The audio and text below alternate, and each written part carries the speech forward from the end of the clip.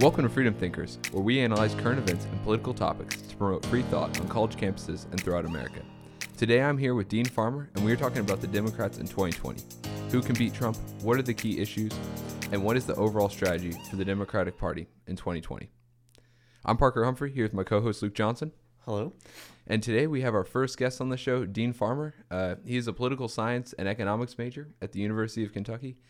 Dean, why don't you give us a little bit of background of your political positions and just general party leaning? Yeah, of course. So first of all, thank you both so much for having me on the show. I'm really excited to talk about the issues here today. So I'm a center-left Democrat, which generally means that I certainly lean left and I typically support the Democratic Party, but not to the extent where I would be more likely, where I wouldn't vote Republican to that extent. I definitely have both conservative and liberal viewpoints, but I tend to lean more on the liberal side. All right, thanks, Dean.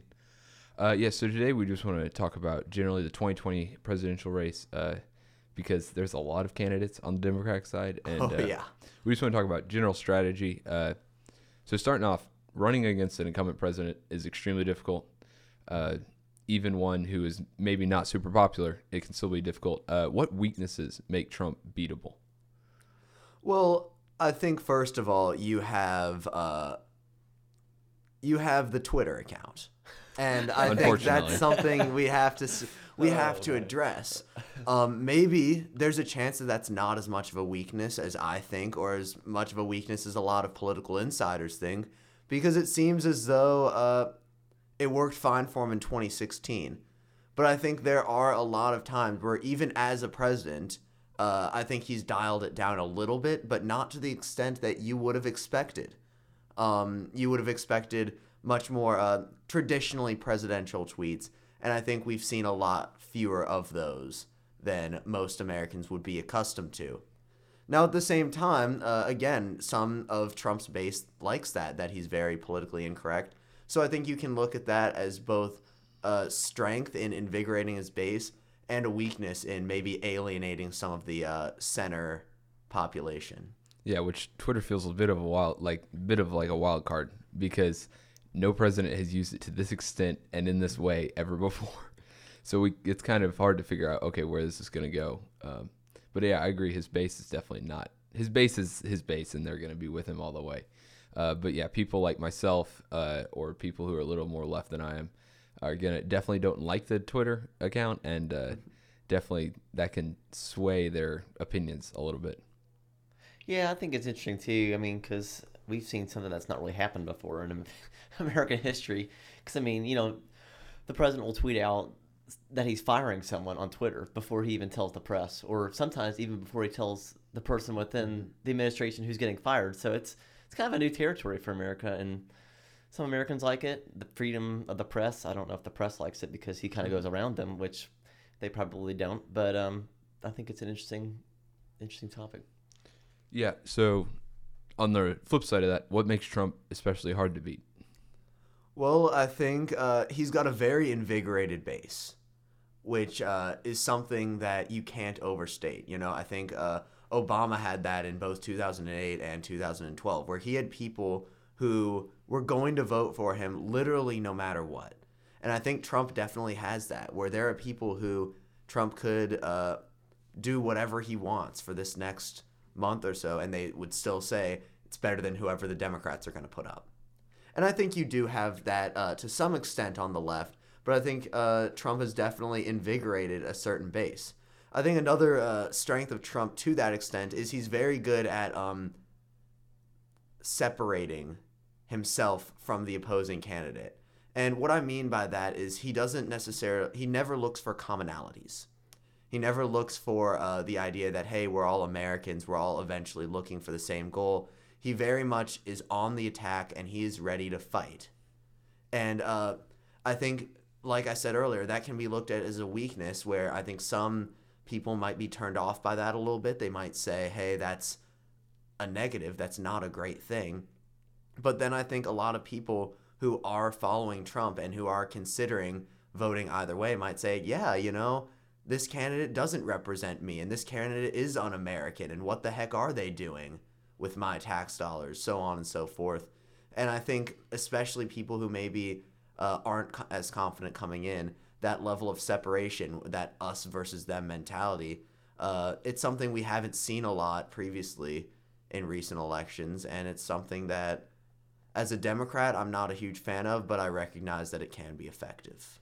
Yeah, which is, like, if you look at the front runners, we'll get into this here in a minute, but, like, Biden is definitely someone who comes to mind as someone who could possibly get the candidacy. But I don't see him holding up well against Trump's tactics of debate because Trump is very quick. He's very aggressive, which would make it hard for him to deal with that.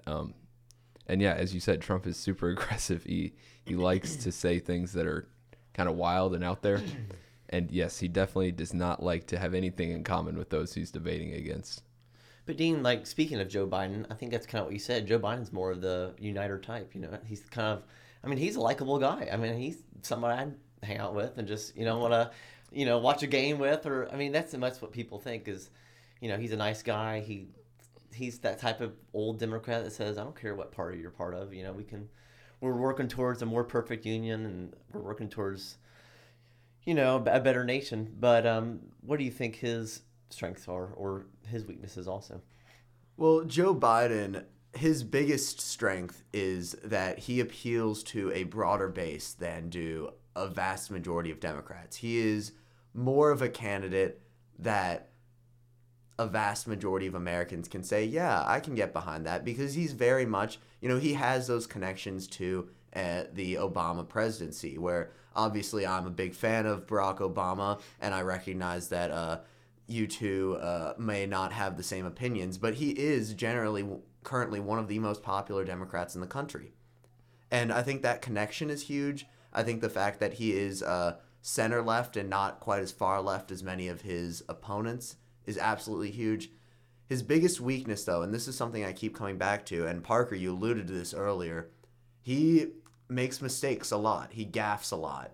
And I think that is something that Trump will definitely jump on. I think to beat Trump, you need a candidate who's not going to make those mistakes. And so it seems more credible when you jump on some of the more outlandish things Trump might say. Yeah, because you see, like, in Reagan's second run for office, for his second term, you saw him beautifully deal with age, because there's a lot of concerns with, like, oh, he's an old man. Will he be able to have the mental capacity to deal with the stresses of the presidency? And, there's that famous line in the debate where he was like, I will not make age an issue in this campaign. I will not let my opponent's inexperience I will not use that to my advantage. And that was just, of course, that was very Reagan-esque line, just a little joke. But yeah, you got to be very careful at Biden's age to make sure that you can clearly show that his age will not be an issue, which unfortunately, with all the gaffes he's made, it's kind of concerning. Well, I mean, Trump's not very young either. He's quite an old guy too. So, I mean, it's when you start attacking age, that's just kind of a back and forth, I think, too. Hey, the wig knocks off years and years. I mean, I think you also see that with Bernie Sanders, where I think he's made a lot fewer mental mistakes. He seems very mentally sharp, but physically there are a lot of questions there, where he's had a couple health issues, and that worries me a little bit. I pray for the guy. I hope he continues to have speedy recoveries with any and all health issues he may have. But I think we've seen that quite a bit. Yeah, and it's hurt him on the campaign trail, because both of them, I think, have had to slow their campaigning down a little bit to have room to recover and deal with the problems that come up from health issues or mistakes that are made, which is definitely hurting both of them. Yeah, so who else do you think are some of the front runners right now in the Democratic primary, and who do you predict coming out of this with the nomination? And, it's now getting down to like around 6 months, we're kind of getting into that next 2020 season.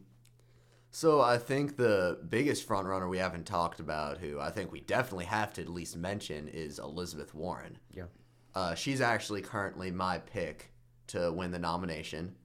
I think Biden's gaffes will, and for the record, this is from a purely objective standpoint. This is not necessarily me endorsing Warren or not endorsing Biden or vice versa.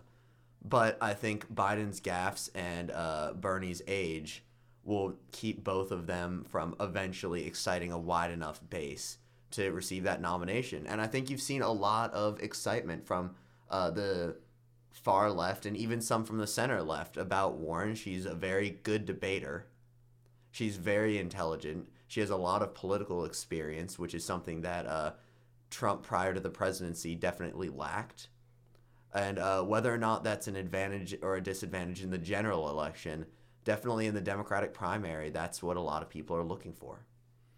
Yeah, and she has everything. Like, she has a lot that what people found in Bernie for the last election, what they found very appealing about Bernie, like healthcare and things like that. Warren has adopted those and kind of adjusted some things to allow her to appeal to that wider base.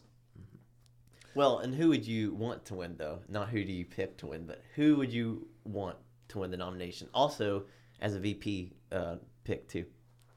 Well, Luke, you can call me a dreamer or you can call me crazy because I'm a Klobuchar guy. Really? Yeah, I think her policies are impeccable. I think she's done a great job in Minnesota. I think she is far left enough that a lot of Warren's and Bernie's base can get behind her, which is something I think Hillary Clinton struggled with in 2016. But she's also not so far left that the Biden campaign couldn't eventually endorse her. But I think if you do choose Klobuchar, and I think she is a little bit more center-left, I think you would have to then choose a further left VP to help make sure that that's acceptable to the rest of the Democratic Party. And I think you could go with either Booker or Castro. I think they would both be fantastic VPs. I think with a little bit more experience. Buttigieg is also my second pick, and I think he would be a great VP as well. You don't want AOC as a vice president? I think with a little more experience, maybe. I don't think know if the country's quite ready for that. She's definitely new to the House, and she's definitely got a big base behind her, which is something you can't discount. Mm-hmm. And I know one of her big appeals is that she is very young, and that a lot of young people do really like her. But I would say, especially since she's just starting out in the House, I'd like to see what she can do in Congress a little bit. Yeah. And so going off that, AOC, of course, is what I would call a leader of kind of like the new left, like kind of this pushed left. So do you feel like a lot of the Democratic platform has been pushed left? Like Biden, I think Biden, like especially healthcare-wise, has been kind of pushed more into like what I would call like socialist policies, or at least social programs, larger government programs.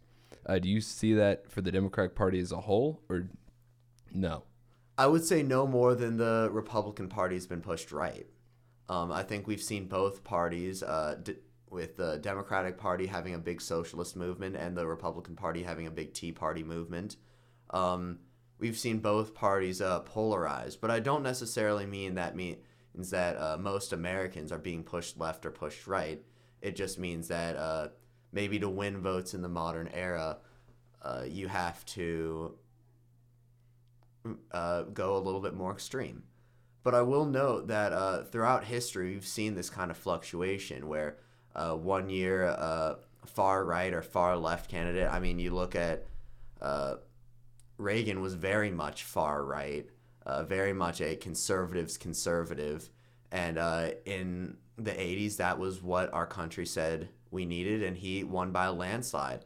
Later on, you see John McCain getting the nomination in 2008, and he's very much a center-right Republican.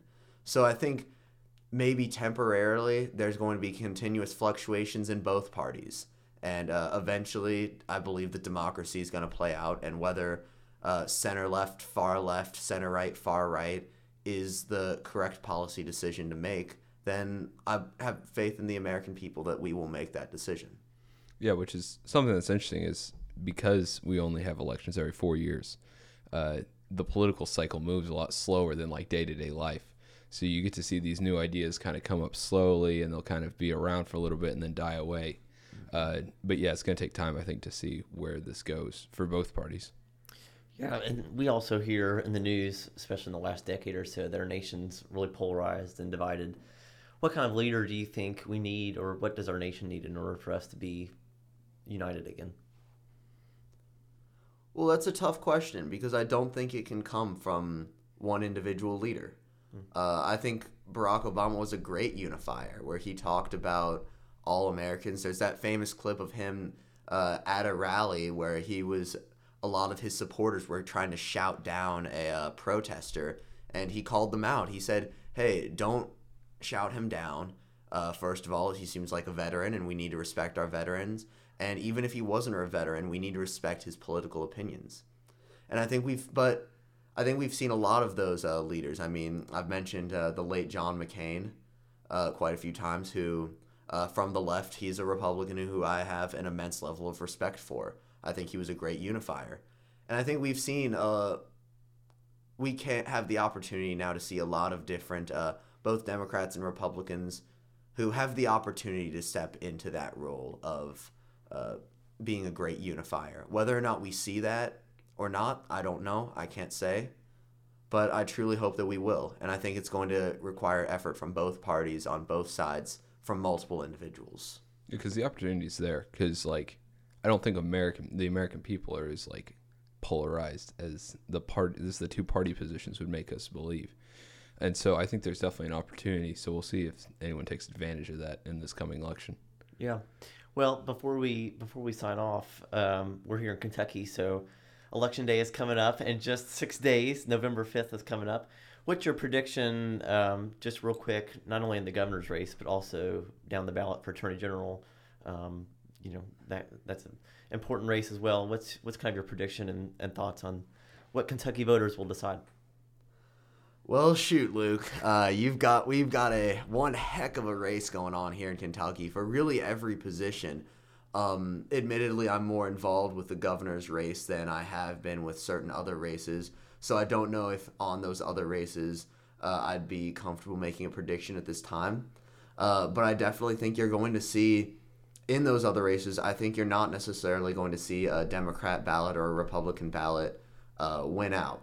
Because I think a lot of those areas we're going to see such a small voter turnout that people will simply vote based on, it's sad to say, but I think some people might just vote for whoever they think of at the time. You know, they might not do adequate research. And I think that's going to be much less the case with the governor's ballot. I'll go ahead and say, if you're out there listening, do your research and vote. It's the most important thing we can do as a democracy. Whether you're right, left, whether you're Bevin or Bashir. Personally, I'm sure you can guess that I'm a Bashir, and the two hosts of this show, I'm sure, are Bevin. But whatever side you're on, go out there and vote. Go out there and make your voice heard. As for predictions with the governor's race, wow. It's going to be tight. That's all I can say. Yeah. That's all I can say. It's gonna be really close. And today, the Secretary of State, Allison Grimes, came out with her prediction that only around 31% of Kentucky voters will actually come out and vote. So that's just a depressing number. I don't care what party you are a part of, that only 31% are willing to get out and take part in democracy. Because we hear people crying for change all the time, but the most important change that you can have is the one at the ballot box. Yeah, for sure. And then finally, to get your prediction for the 2020 presidential race. Well, so first of all, I will say I think it is going to be a Warren-Trump campaign. And in that campaign, I will note that I will certainly support Elizabeth Warren. I think she is a stronger candidate. I agree with more of her policies. And again, I'm sure the two of you will disagree with me on that. But I think ultimately it'll be another 4 years for Donald Trump. And I'm not happy to say that, certainly. I'm not his biggest fan, to say the least. But I think he's got a lot of advantages, like you said earlier, Parker, as an incumbent. I think the Democrats have not done enough focused on enough policies, done enough to win back the Rust Bells. Yep, fair enough. Well, Dean, thanks so much for being on the show today. Really appreciate having you on. Thank you both so much. We hope you enjoyed this episode of Freedom Thinkers. If you did, please leave a review on Apple Podcasts.